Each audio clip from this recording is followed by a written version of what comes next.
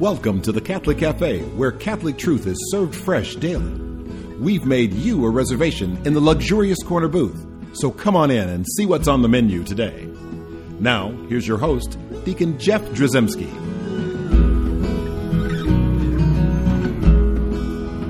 Greetings and welcome to the Catholic Cafe. I'm Deacon Jeff, sitting here in the luxurious corner booth of the Catholic Cafe, sitting here with my sidekick, wingman Tom Dorian. Hey, Deacon Jeff. Man, you look excited because we am excited. We got another great show. We really do. This is one of those ones that kind of like just fell in our lap, isn't it? It is, and it's a treat. Yeah, it's always a treat. We actually have a guest from down under. Have you ever been down under? I have not been down under. I'm not talking about Mississippi. That's not down under. No. I'm talking about There's Australia. A joke there. I'm not going to go there. Yeah, that's all right. Don't worry about that. Yeah. But we have Bruce Downs with us, and he's known in Australia as the Catholic guy. That's a neat title. Yeah, it is a neat title. It's almost as good as Deacon Jeff. Well, not quite that good. But let's give him everything he deserves. Absolutely.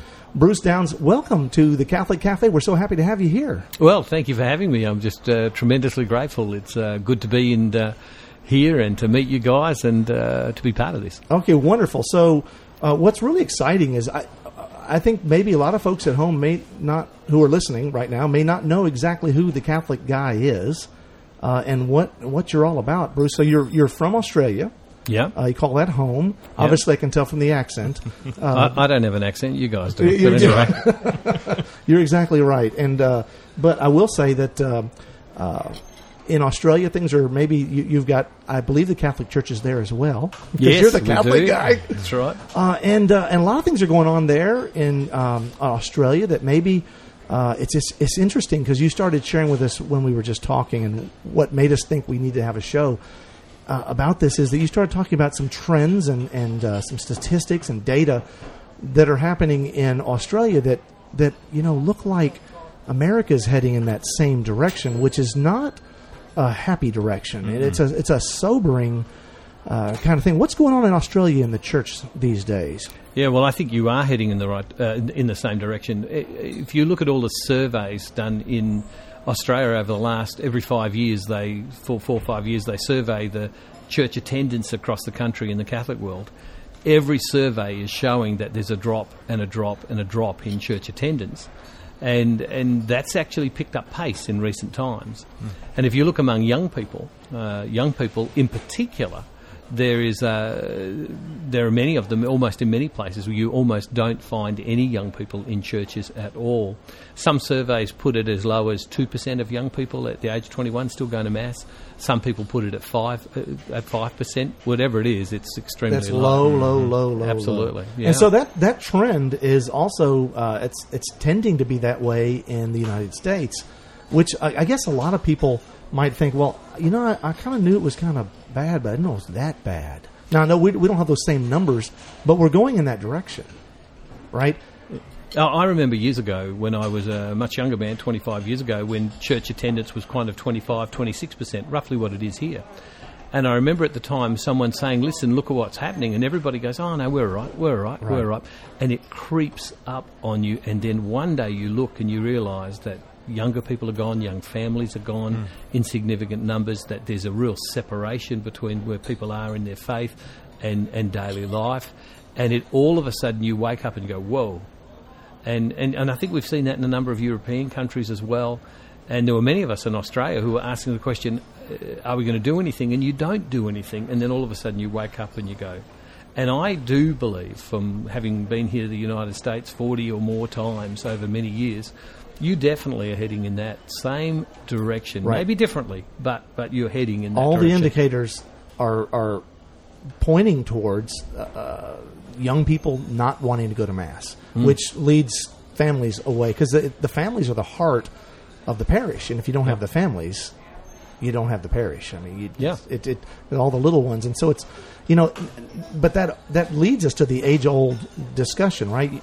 You've got people in the church who have all these ideas, say, well, if we start teaching people more, we need to do a better job in schools and teaching the faith, and need to understand the doctrines and the dogmas, and they've got to memorize the creeds, and they've got to know these certain prayers and those certain prayers, and understand these gestures and these theological terms. And if we do that, then that's suddenly going to make church more viable, and all these young people are going to say, gee, I want more of that, right?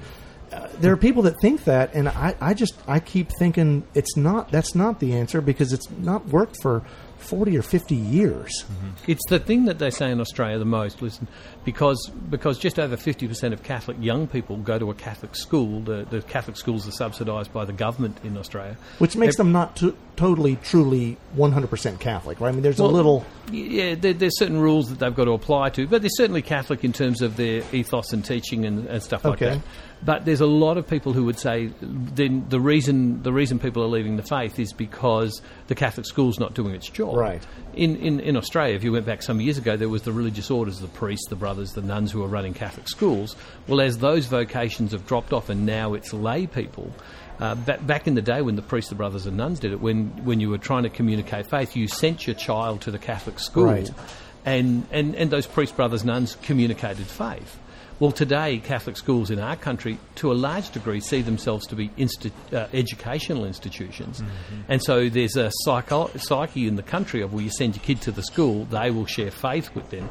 Well, the schools aren't doing that. Now they're educating who you are. And so it's come back to parents to be the first educators of their children, which is what we say in baptism. Right. But the reality is they feel eminently unqualified to communicate that faith to their children. And so the majority of both adults and of young people, they're not choosing to leave the church. They're not angry at the church. The issue is that, in a sense, we call it, they've just fallen out. It's just ceased to be relevant to their daily life. There's a disconnect between that faith and how it applies to their daily life. That's right. Yes. Yeah. So here again, the age-old problem is how do you address that? So you've got this ministry called the Catholic Guy. Yeah. And now, where did that come from? What is it? Because you're the one Catholic guy. Yeah. Well, I started wrestling with this question of how do we reach people who don't go to church. I come from a family of 5 boys. I saw it in my brothers. I went to a Catholic school, an all-boys Catholic school. I saw it in them, and it kind of fascinated me. These wonderful fellas, and so I kind of got interested in that area, and over a long period of time got more and more involved. Then that actually turned into me from time to time being invited to speak in other Christian churches. And I've kind of got a rule. I'm happy to come to your church. I don't care if you tell them my name, but you've got to introduce me as a Catholic, because that's who I am. I'm actually more Catholic than I am Bruce, if that makes sense, because it's really our identity. Yeah. And so inevitably I meet people in airports and shopping centres and others, and they go, are you that Catholic guy? And when the church lawyers got together to name the television program, which ultimately started, they called it, let's just call it the Catholic Guy. And it stuck. It stuck. I actually thought it was going to last for 2 weeks, and it lasted for years now, nearly 20 years. So it's big time in Australia, but you've reached beyond Australia, obviously, and this ministry has gone to several different countries around the world, and you're getting ready to do a lot of stuff in the United States as well, which is exciting. We'll talk about that later, but talk about the mission. What is the mission of the Catholic Guy? Oh, I think it's very simple. It's how do we communicate the unchanged message of the gospel as Catholics? How do we communicate that to people who are these people who've fallen away? Because they are our brothers and sisters. They are our sons and daughters. They are our husbands and our wives. They're not bad people. These are good people, but they're struggling in many cases to connect in significant numbers with the message of the church. So is that actually their problem? Or is that in some sense our problem? Mm-hmm. Do we have to ask the question of how do we change the way we communicate the message of the gospel? And I think when you read Pope John Paul II, Pope Benedict, you consistently heard this underlying message of you can't change the message, but you do have to find new ways of saying it, of communicating it. And if you look at the life of Jesus and read the scriptures, when he talked to fishermen, he talked about fishing. When he talked to farmers, he talked about farming. He talked about everyday real things. And not everybody is educated with theology degrees and studied doctrine. God's called them to be doctors and nurses and road workers and other things. I think we church workers, our job is to ask the question, how do we say it in a manner that they can hear? And when we don't, I often think sometimes it lacks love, because what we're doing is we're sitting at the place of saying, well, this is what it is and this is what I understand and you have to understand this.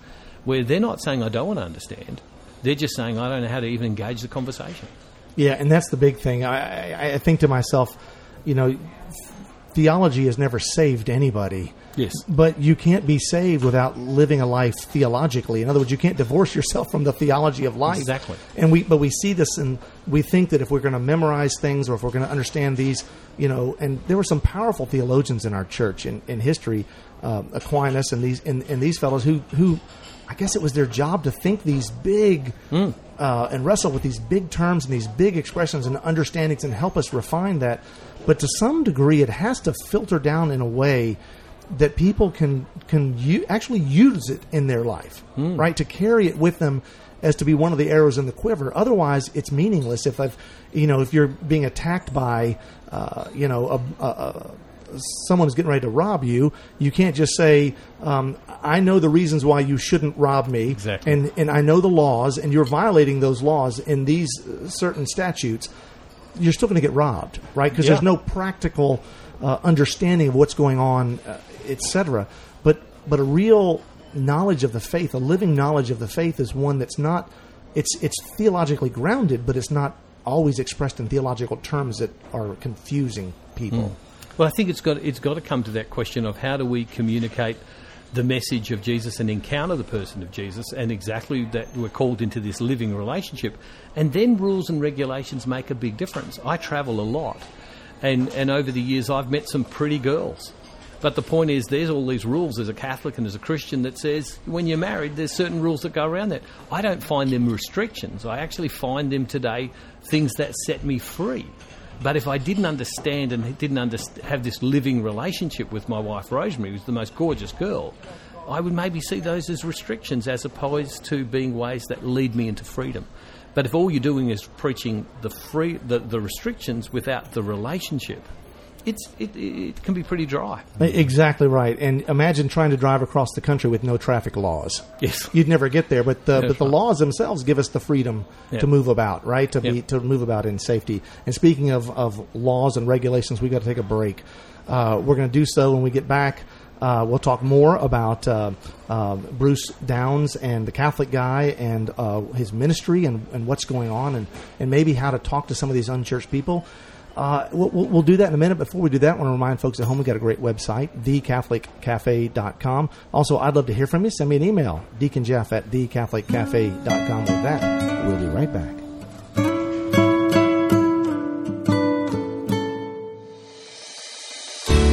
I'm Bess Drzymski, and this is another great moment in church history.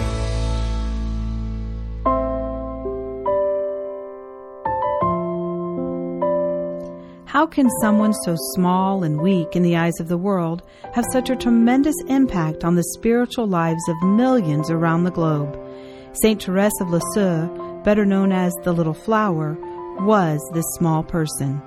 Born in France over a century ago, she has changed the spiritual landscape of the entire world. Saint Therese believed that little things done with great love were more pleasing to God than the mightiest deeds. She wrote, "Love proves itself by deeds, so how am I to show my love? Great deeds are forbidden me. The only way I can prove my love is by scattering little flowers, and these flowers are every little sacrifice, every glance and word, and the doing of the least action for love." The little flower grew up as the youngest of 5 living children. She was a sensitive child who felt things deeply. These deep feelings and her thoughtful attitude led her to a strong prayer life at a very young age.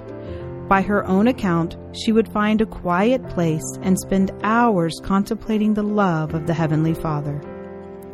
As Therese entered her teen years, her older sisters began to go into religious life. This led the little flower to seek entrance to the Carmelite monastery at the tender age of 14.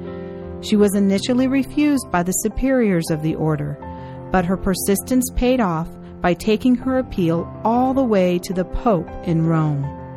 The superiors of the order were impressed by her persistence and maturity and allowed her to enter the Carmelite order at the age of 15. The next 9 years were spent in quiet contemplation and service inside the tiny convent in Lisieux.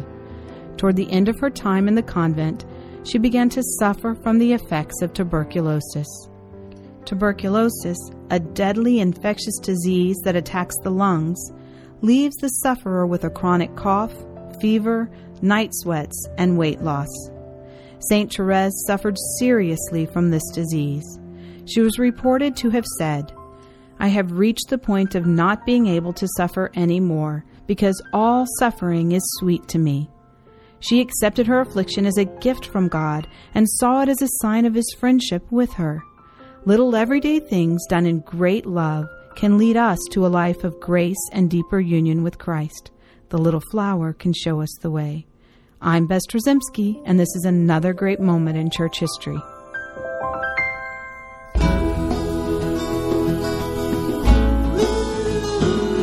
Welcome back to the Catholic Cafe. Here's Deacon Jeff. And we're back in the luxurious corner booth of the Catholic Cafe. We're sitting here. Tom Dorian and I are talking to Bruce Downs. He's the Catholic guy in Australia and soon to be the Catholic guy all over the world. Actually, he's already all over the world. He is. Big time, so that's kind of cool. So, Bruce, we were just talking about sort of the state of the church, and it's looking kind of dismal and dim, and I always hate to go to break when it was like, well, the numbers are down, and it's not looking good, and it's not going to really, nothing we can, so pretty much that's it, and then, and people tune out and say, that's a depressing Good show. luck.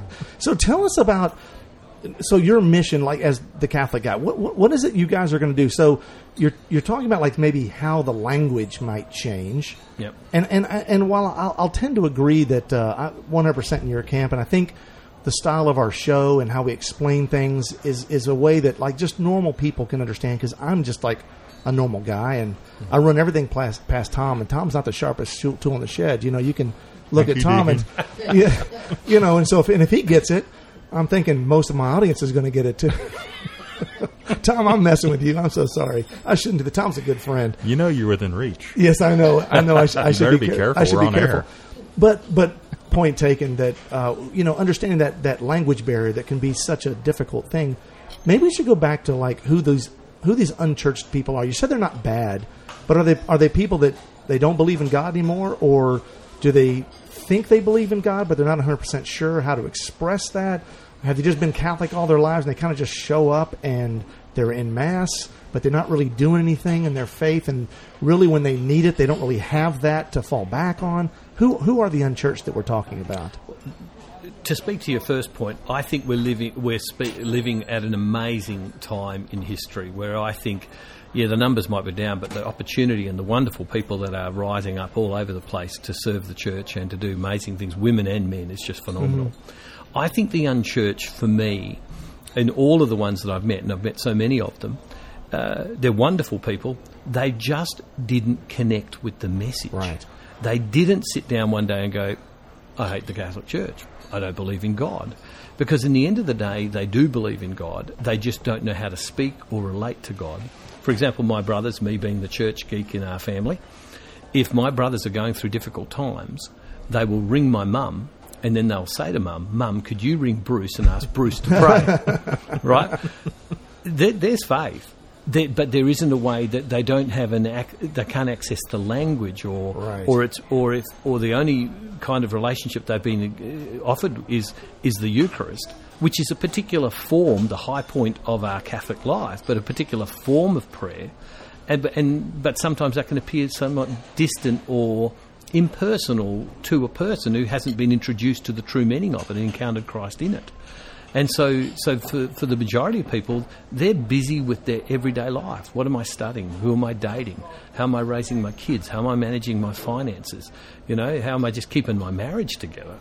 And in the midst of all of that, they're their real life issues. And we need to ask the question, and the church has so much to say on it. How does Christ intersect with our ordinary, everyday life? I'm a business guy. God's put me on the planet to make money. That's a good thing. I'm busy working 60, 70 hours a week doing that and then managing my family.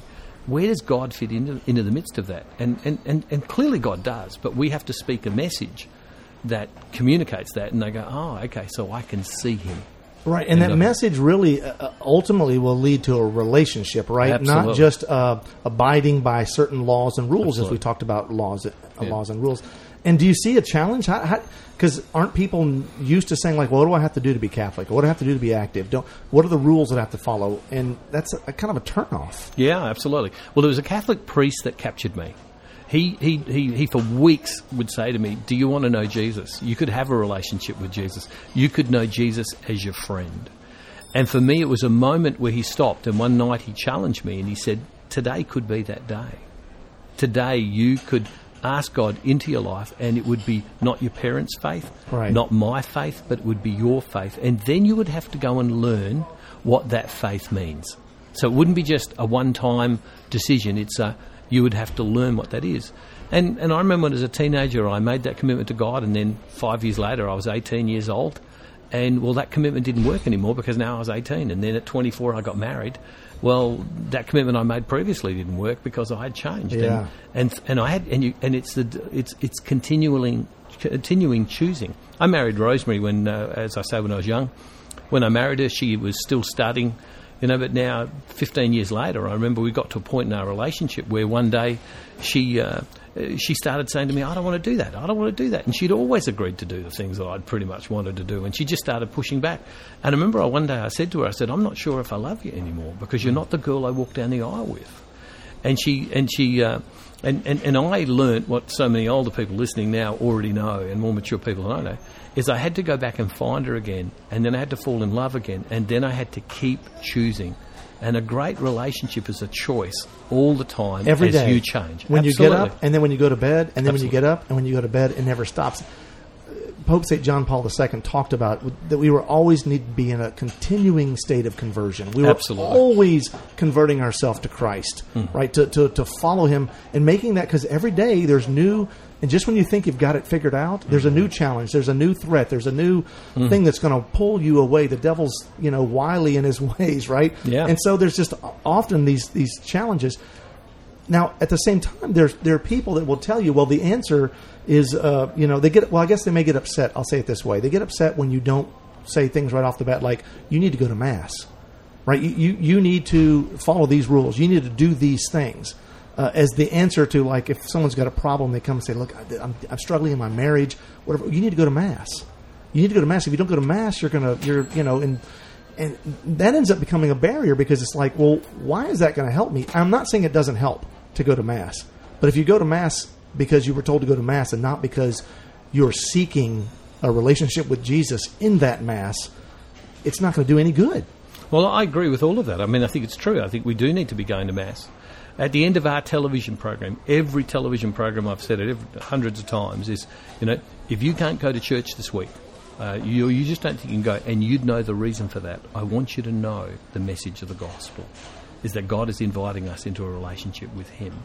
And the point is that unless we walk with people, very quickly, my oldest brother didn't go to church for 30 years. He left school, he left church. Was that your fault, by the way? I don't know if it was. It may well have been. He didn't go to church for many years, left at school. He got divorced at the age of 50. And I remember one day I was speaking in a place where I spoke every week, and he came and he stood against the back wall. And then he would leave before the talk was off. And he did it for a number of weeks. And I was talking to my Archbishop. And I said to my Archbishop, my brother's been coming, stands against the back wall. And the Archbishop said, that's good. And then the Archbishop said to me, whatever you do, don't tell him to go to Mass. And I remember at the time thinking, whoa. That seems counter-Catholic. Exactly. Well, anyway, some months went by and my brother graduated to the back row.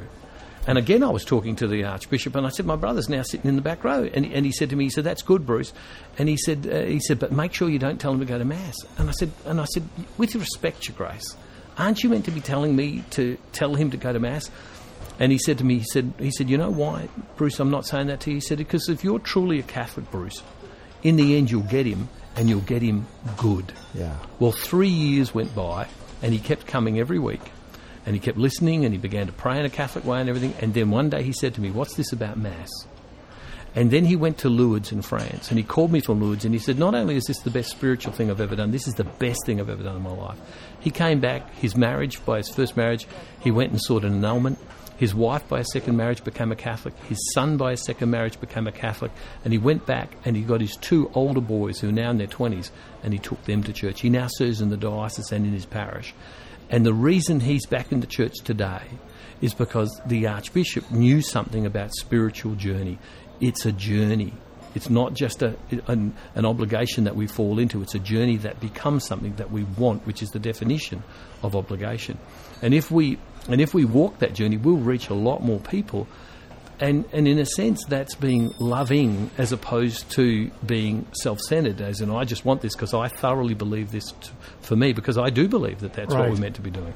But the point is, there are some people who need that love to walk with them. And when you look at the life of Jesus, he seemed to spend a lot of time with people who were not church attenders. Amen. And you know what? If you stop and look at the number of unchurched, we're not talking about just a small percentage of the population. We're talking about large numbers. And it's 77% of Catholics in this country who don't go to Mass on Sunday, according to American Catholic statistics. So that's what the Catholic Guy is all about, is how to reach those people. And I understand you've got some stuff brewing.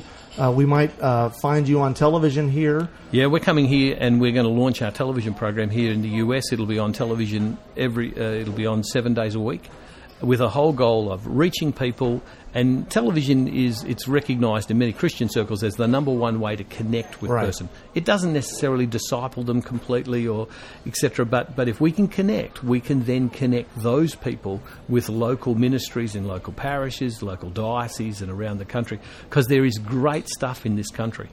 Beautiful. There's beautiful stuff in this country, but sometimes the jump from them being not going to being there is the key. Bruce Downs, thank you so much. The Catholic Guy, we're so glad you found your way up north to come and be with us. We thank you so much, Bruce. Let's ask Our Lady for her blessing on your ministry and ours. Amen. Hail Mary, full of grace, the Lord is with thee. Blessed art thou among women, and blessed is the fruit of thy womb, Jesus. Holy Mary, Mother of God, pray for us sinners, now and at the hour of our death. Amen.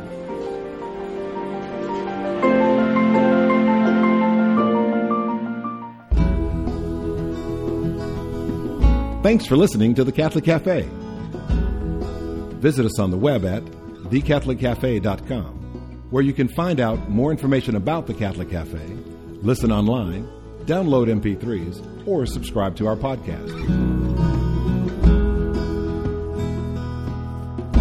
You can also find us on iTunes or follow us on Facebook and Twitter. If you'd like to contact Deacon Jeff, send him an email at deaconjeff@thecatholiccafe.com. The Catholic Cafe is brought to you by the Order of Malta, Federal Association, and is broadcast with ecclesial permission from the Most Reverend Martin D. Holly, Bishop of Memphis in Tennessee. Join us again at the Catholic Cafe, serving up salvation one cup of coffee at a time.